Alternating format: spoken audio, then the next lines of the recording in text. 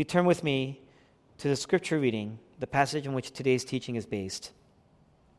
It comes from John chapter 14, and I'll be reading from verse 1. Do not let your hearts be troubled. Trust in God. Trust also in me. In my Father's house there are many rooms. If it were not so, I would have told you. I'm going there to prepare a place for you.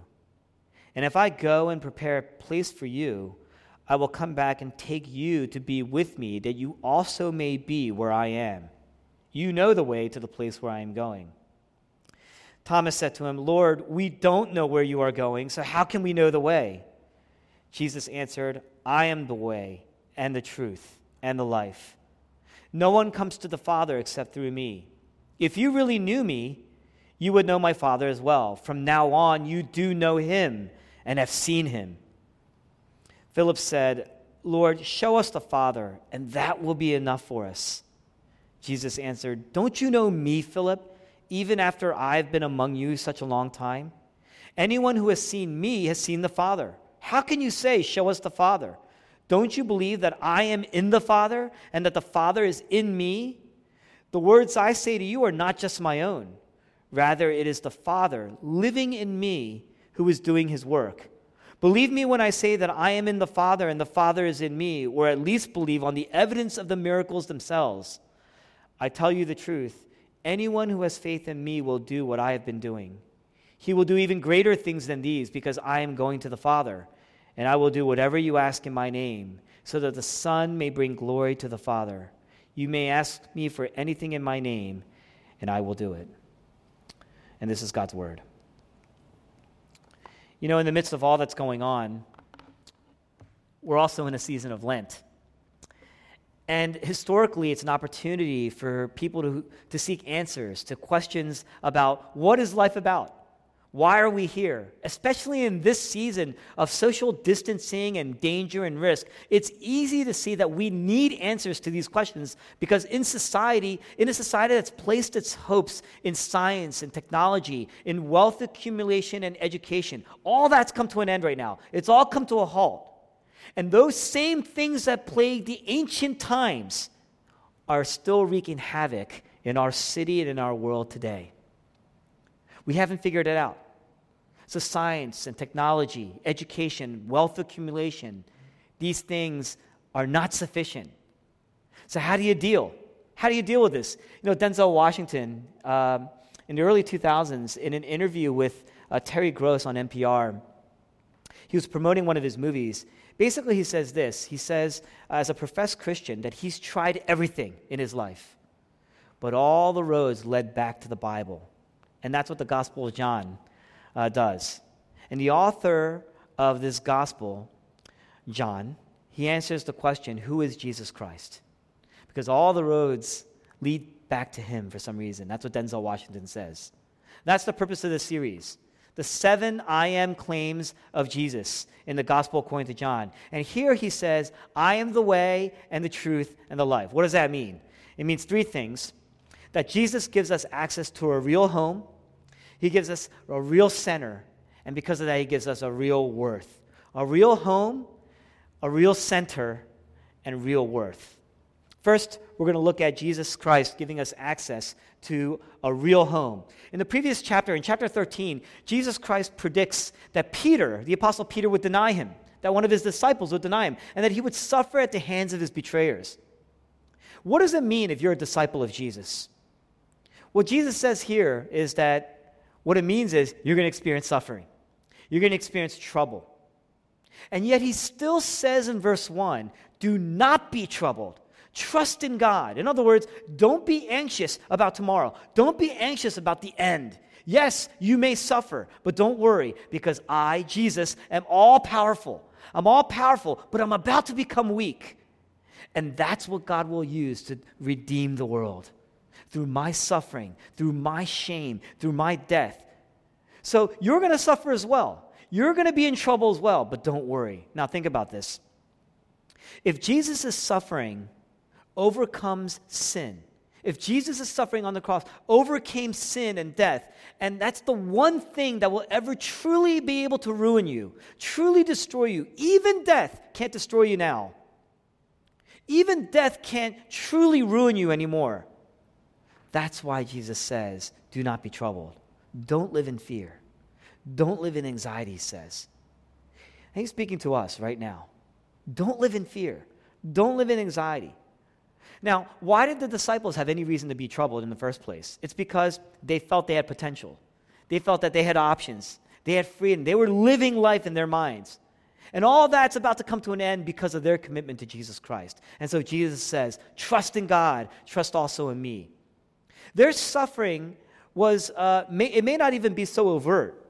It's an internal fear. Their suffering was like an inner cosmic earthquake that shook the foundation of their lives. It shook everything that they thought was real. It shook up everything that they thought was familiar to them. It's what we call home. What is home? Home is a place where you can rest, a place where you can hang your hat, where you're comfortable. It's a place where you can let your hair down. It's a place where you have privacy and you have security. When you are home, ideally, home is supposed to be a safe place where everybody knows you and knows you at your worst, but yet still accepts you and still loves you. And Jesus Christ here says, I am the way. I am home. Now, that's a remarkable statement. Why? Because right now, we're all home. Every one of us are in our living rooms right now, or wherever you are in your homes. We're all home, and yet no one feels safe. We're all home, and yet no one feels secure. It's because there could be something in us right now that's killing us. Wow, that's amazing if you think about that. That every one of us is living with this great anxiety and fear that there's something inside them that could actually be destroying them. They can't see it. They don't know what it is. In a way, there's no better metaphor right now to show us how displaced we all have been because there's no place that's safe. The reality is that no place is safe. It's never been safe. That's what the Bible's been saying all along in our lives. And the disciples, they're troubled because it's just dawning on them that they're not safe. And Jesus says, don't be afraid. He offers them a home. He promises them a home. Now, in verses 2 and 3, he says, do not worry, right? He says, you have a real foundation. Even though the world is falling apart here, you have a real foundation. Verse 4, he says, you know the place, the way to the place where I'm going. Now, Thomas, in verse 5, he says, Lord, we don't know where you're going. So how do we know the way? Now, you have to know that in most cases throughout the Gospels, the disciples think they know. They act like they know, or they really believe that they know. And Jesus says, you actually don't know. You actually have no idea what you're talking about. But here, Jesus says, you know, and the disciples say, we have no idea what you're talking about. What don't they know? What is it that they're having a hard time grasping?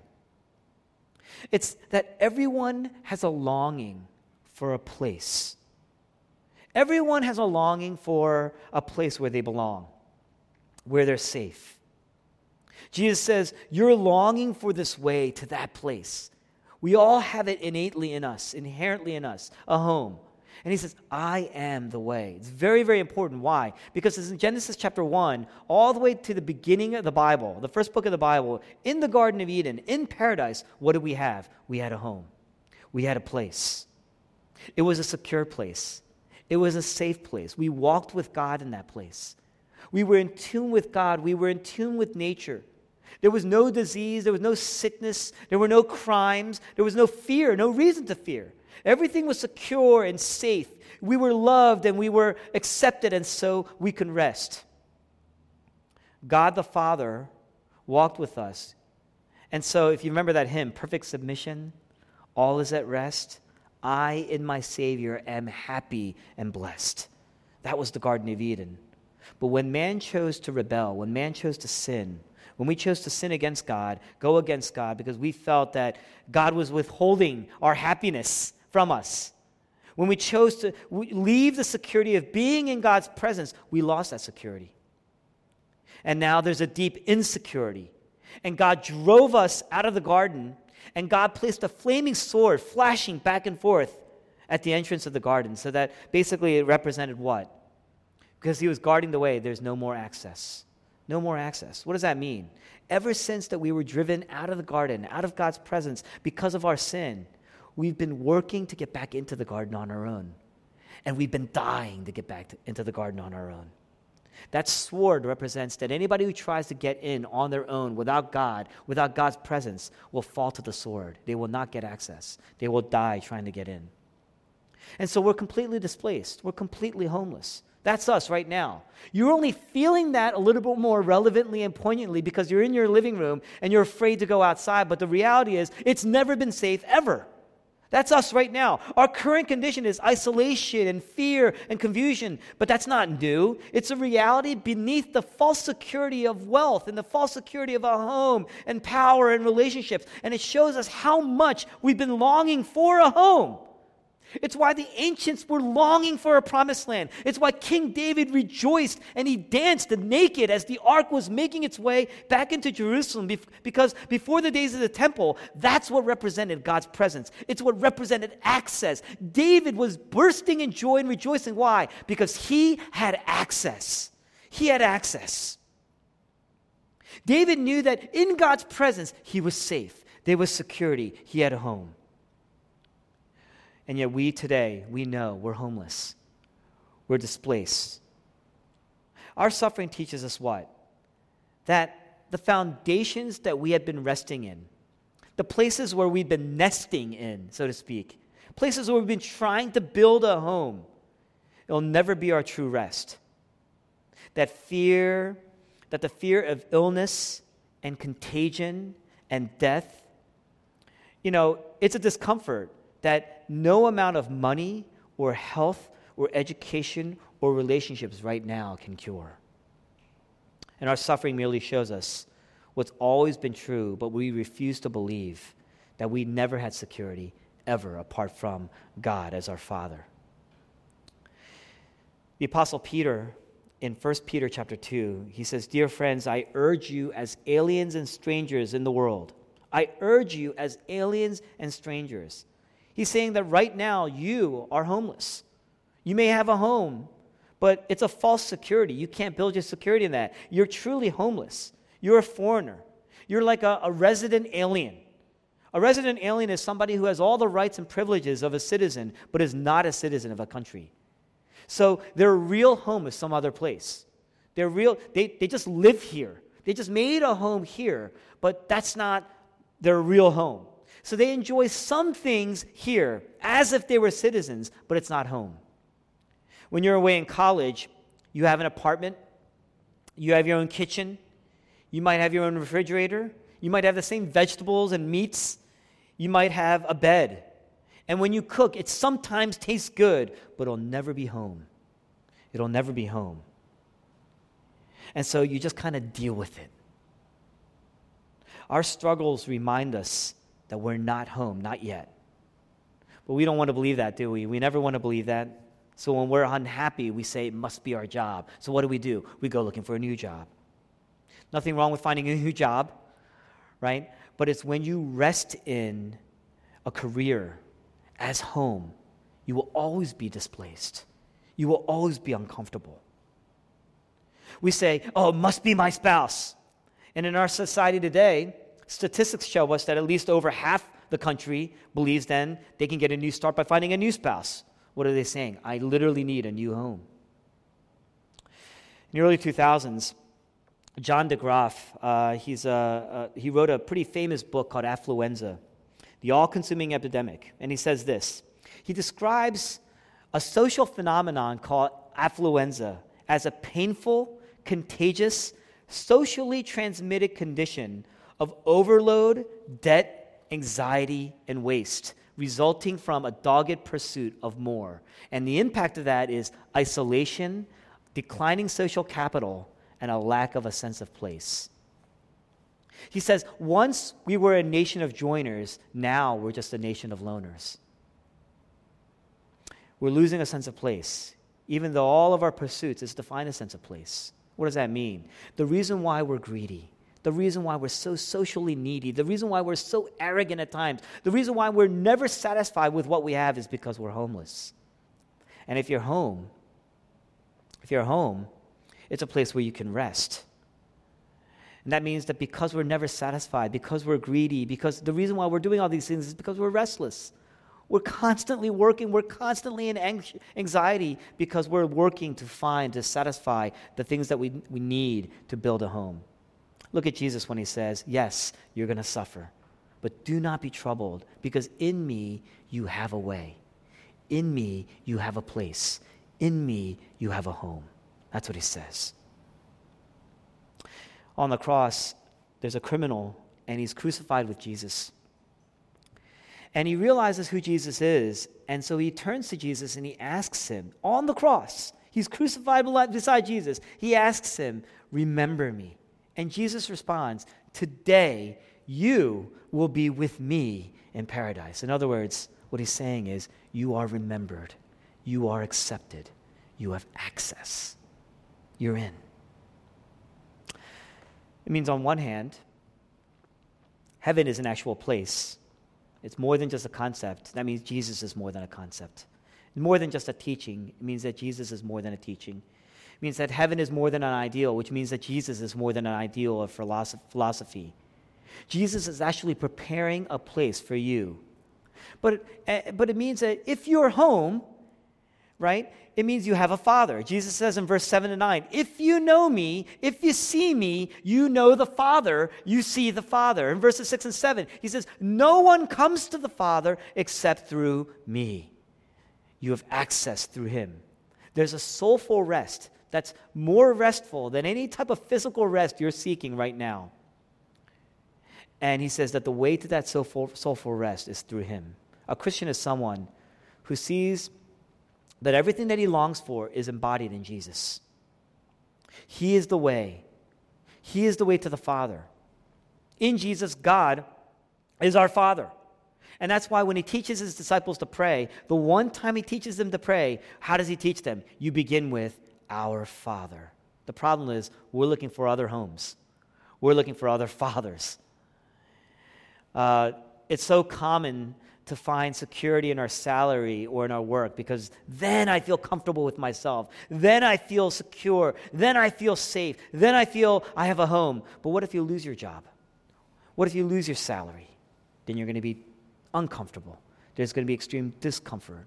You're going to lose your sense of self. You're going to lose your sense of home. T.S. Eliot, the great poet, he once said, we are hollow men. We are stuffed men. In other words, we're fat and we're filled with things that we don't need because we're so hollow and empty inside.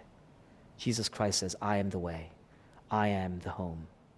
The second thing he says is that he is the center. Home is where the Father is. It's where you're loved. It's where you're accepted.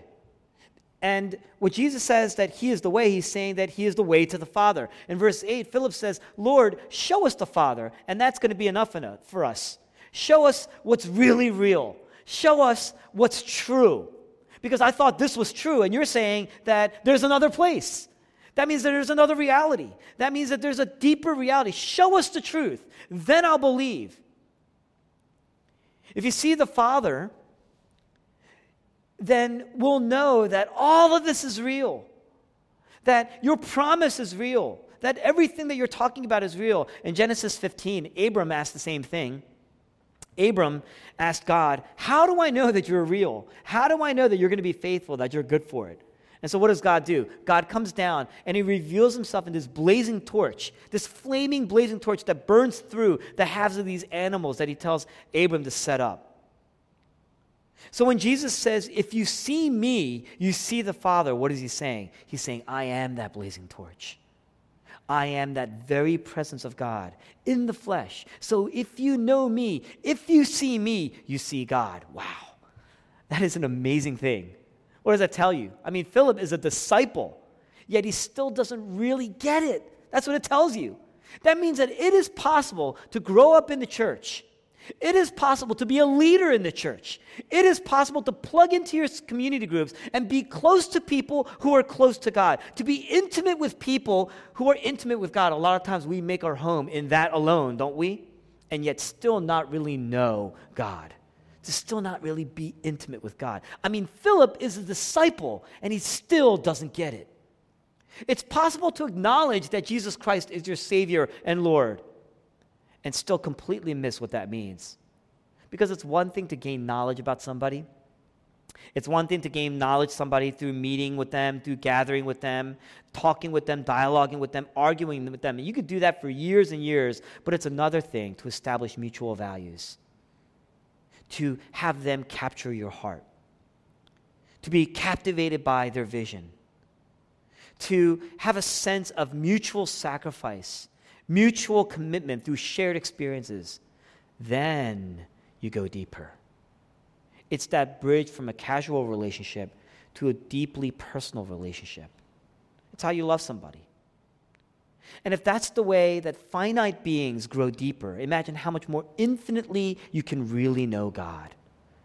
Jesus says, I am the way and the truth and the life. If you really knew me, you knew my Father as well. That means that if you really know this truth, if you really know this deeper reality, it's going to shape your life.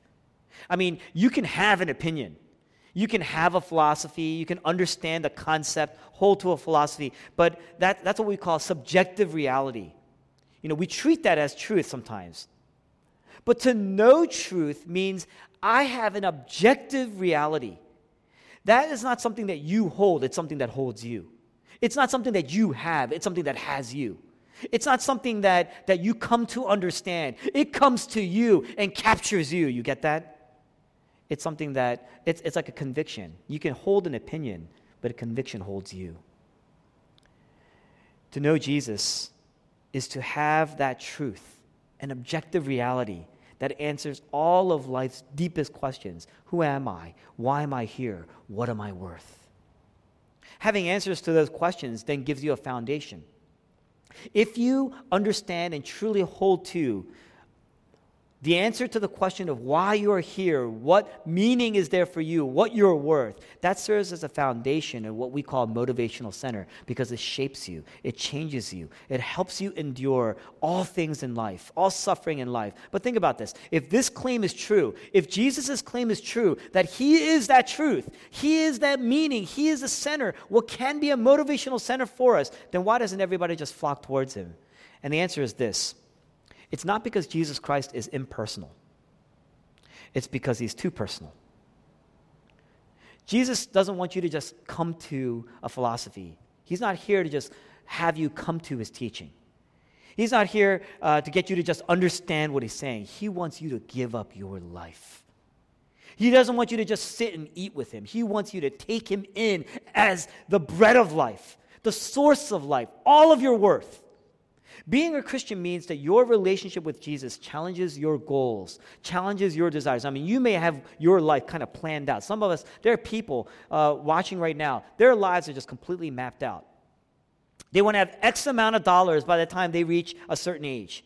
They want a certain kind of neighborhood and a certain kind of education for their children. And it's all mapped out. Their lives are planned a particular way and step by step. So that's their motivational center. They have something that's driving them towards that. But being a Christian means that Jesus is going to challenge every one of those things, incrementally and overall.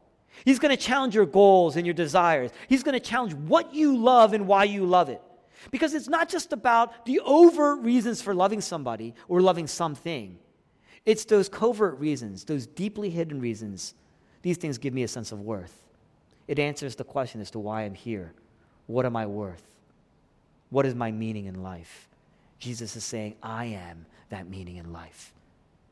Everything else is going to fall apart. Everything else is going to come to an end. Everything else is going to come to a halt. But Jesus Christ is everlasting and real, more real than the reality that you know and perceive. And because of that, a relationship with Jesus is going to shape what you hold at your center, what you hold as your core values, your real values. And because Jesus Christ says, I am the truth, that's going to challenge every other version of truth that you hold to. I mean, we all respond and act to things in accordance with what we believe as true. I mean, if you are harsh to your friend, you get into an argument with a friend, and you treat them really badly, and they're like, why are you treating me this way? And you say, well, it's because I heard you said this, and I heard you said that. And they say, I didn't say that. You're testing truth. You see, they're holding to a particular type of truth that's causing them to react, respond. This truth is going to shape the way we act. And so if you believe that wealth and power and sex are the keys to a happy life, then you're going to do everything and anything to get wealth and power and build relationships, because that is what's going to make you feel a sense of worth. That's what's going to make you feel acceptable and powerful and alive. Jesus says, I am the truth. Make me your motivational center, and you will find meaning and worth in me. It's not that loving all those other things are wrong. It's that we need to love Christ more. We're called to love Jesus that much more, and let that shape you for all time. Jesus Christ says, I am the way, I am the home, I am that place, I am your rest, I am your center. If you hold him at your center, you won't be anxious. Lots of reasons to be afraid. You won't be anxious. Lastly, he says, I am your worth. I am the life. Verse 7, Jesus says, from now on, you do know and you have seen. That's remarkable. Why? Because anyone in the Old Testament that's ever seen God would die. That's why God had to veil himself. It was so bad that he would have to veil himself in a fire. That way the people can't come too close. He would veil himself as a radiant cloud during the day. That way the people can't come too close. Abram and Moses, they only saw a glimpse of the home, a glimpse of the real reality, a glimpse of the center. But Jesus Christ says, you have seen God. Because you have seen me, you have seen God. That means that you have seen God face to face and you live. Why? Because I am the life. From now on, you do know him. You have new life. That word life, if you've been here the last month, that word life appears all through these messages and texts that we've been looking at over the past month. It's the Greek word Zoe. And you'd know, if you were here this past month, that Jesus is not saying, when he says, I am the life, he's not saying, I'm here to sustain. If you come to me, you're going to just live longer. That's not what he's saying. That I'm going to sustain your physical life. I'm going to give you the food you need. I'm going to give you the water that you need to drink. I'm going to give you the sun to keep shining on you so that plants will continue to grow and your lives will just sustain over and over. Who wants to live in these circumstances much longer? You see that? That's not what he's talking about. I'm here to protect you from disease, give you wealth, give you health. That's not what he's saying. What he's saying is, I'm here to give you a full life. Zoe life. Because if you place your trust in Jesus, if you place your life in Jesus, you're living out of a promise of something greater, a home that he's preparing, a presence that is unending and everlasting, so unending and so beautiful and brilliant that it says that there's no light. I did not see a lamp in that holy city because God's presence is the light. That's what he says.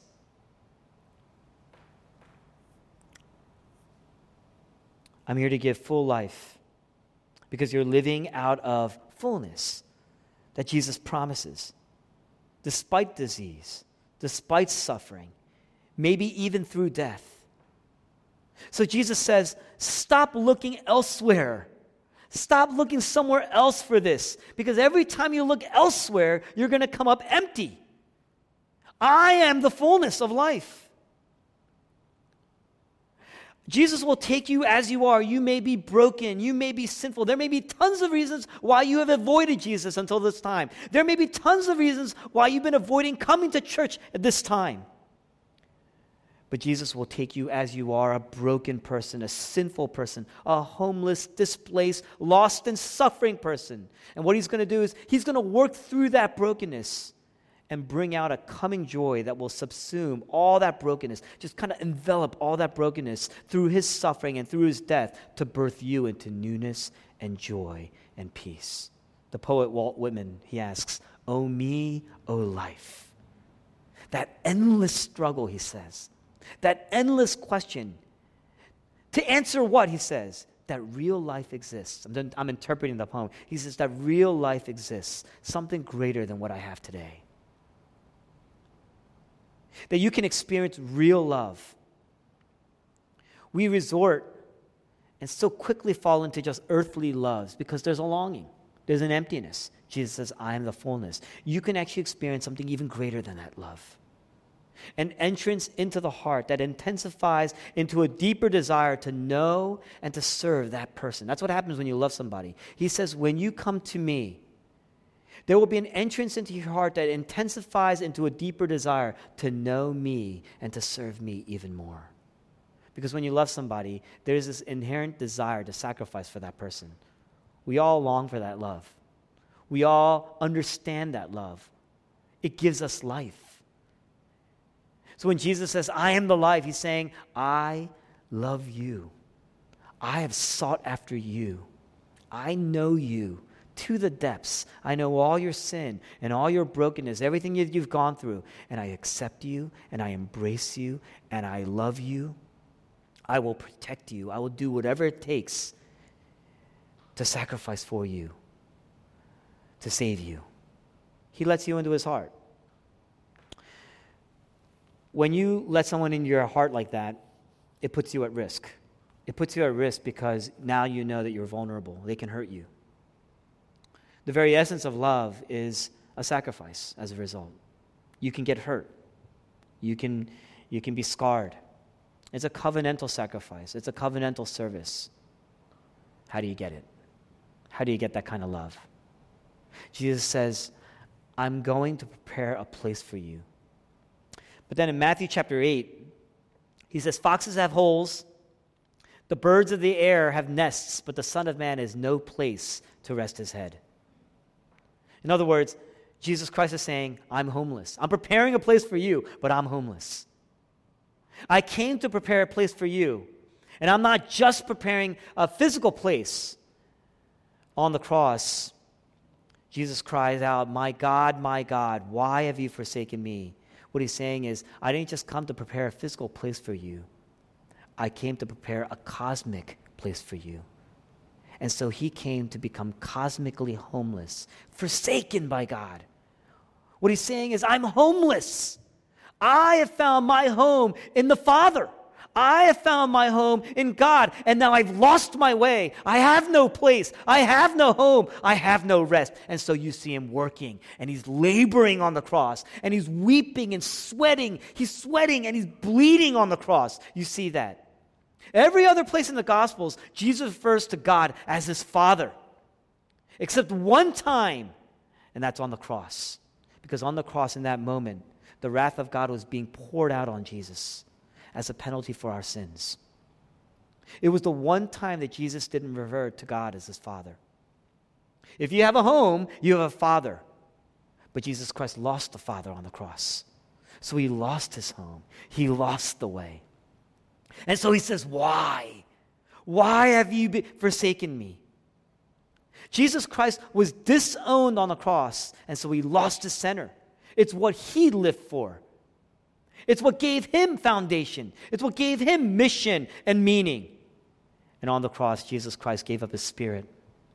And so he lost his life. Remember that flaming sword in Genesis, in the Garden of Eden? The only way to enter into our home was to go under the sword, and we would die trying to get in. So what did Jesus do? He died. He died so that we can get in. He died in our place. The prophet Isaiah writes, Jesus Christ was pierced for our transgressions. He went under the sword. The punishment that brought us peace, the punishment that brought us rest was upon him. So on the cross, the wrath of God fell on Jesus, and he was completely and utterly alone. And there was no way, and there was no truth. And it costed him his life and identity and status and meaning, everything. And he did it for us so that we would have access. We would be accepted. Jesus Christ lost his home so that we would have a home. Jesus Christ lost the Father so that we would have the Father. Jesus Christ lost the center, lost the truth, lost his life. Yes, he died, but he lost the Zoe life. The one thing that gave him fullness and meaning and purpose in life, the Father, his center, and yet he lost it all. And so on the cross, Jesus Christ, there was an earthquake. The rock split physically on the cross. You see the land shaken. The holy temple curtain had torn in two. But more importantly, Jesus Christ was experiencing a cosmic quake in the foundations of his soul when he was forsaken by God. And yet, even in that greatest suffering, that's why it says, do not be troubled. because it's through his suffering that we would be rescued. Even through that greatest suffering, he was reciting scripture and still trusting God. Knowing that he was being abandoned by God, he still trusted in God's promise. He still trusted that God would be faithful, and he was listening for God. He said, why? He was asking a question. He was listening for God. If Jesus Christ lost a father, yet still trusted in his promise, even through death, you can trust him in any suffering. You can have hope in any suffering. Look at the beauty of Jesus. Look at the faithfulness of Jesus. It's why we can rest in him. It's why Jesus can be the center, the truth, our life, our worth. Philip says, show us the Father, and that will be enough for us to trust in you. And Jesus says, don't you know me? Don't you know me? I'm all you need. Other homes, other truths, other promises, those lies that we talk about in our head, other promises, we pursue them, and we treat those things as a way of increasing our potential and meaning and worth, when it actually leads to decrease our potential and meaning and worth. But Jesus Christ is the only way in truth and life that even in suffering leads us to live a bigger life, because it makes us more like Jesus. And Jesus is much bigger than us. So our suffering should convince us that there is only one true resting place, one truth, one place of worth and meaning. And if you trust in Jesus as your way and truth in life, it's going to give you poise, tremendous power, even in the midst of trouble, even in the midst of contagion and sickness and death. These ancients, they believed it. These ancients, they suffered it. They experienced it. And yet they endured. In fact, they didn't just endure, the church thrived. And so even in our world today, I believe that the church will thrive through this. We're poised to thrive. We're set up that way. We're set up to be in the catacombs during the time of the Roman Empire persecution. And it's those prayers, Malcolm X later on says that it's those prayers that overturned the great Roman Empire. Not military might, not military progress and wealth. So let's turn to Christ. Let's turn to him with faith, surrendering all the things that we believed as our way and truth in life, and turn to Christ as our only home, our resting place, our comfort. And let's respond in song and say, you are the truth, and that gives me worth. I trust in that. Let's pray, because Christ is victorious.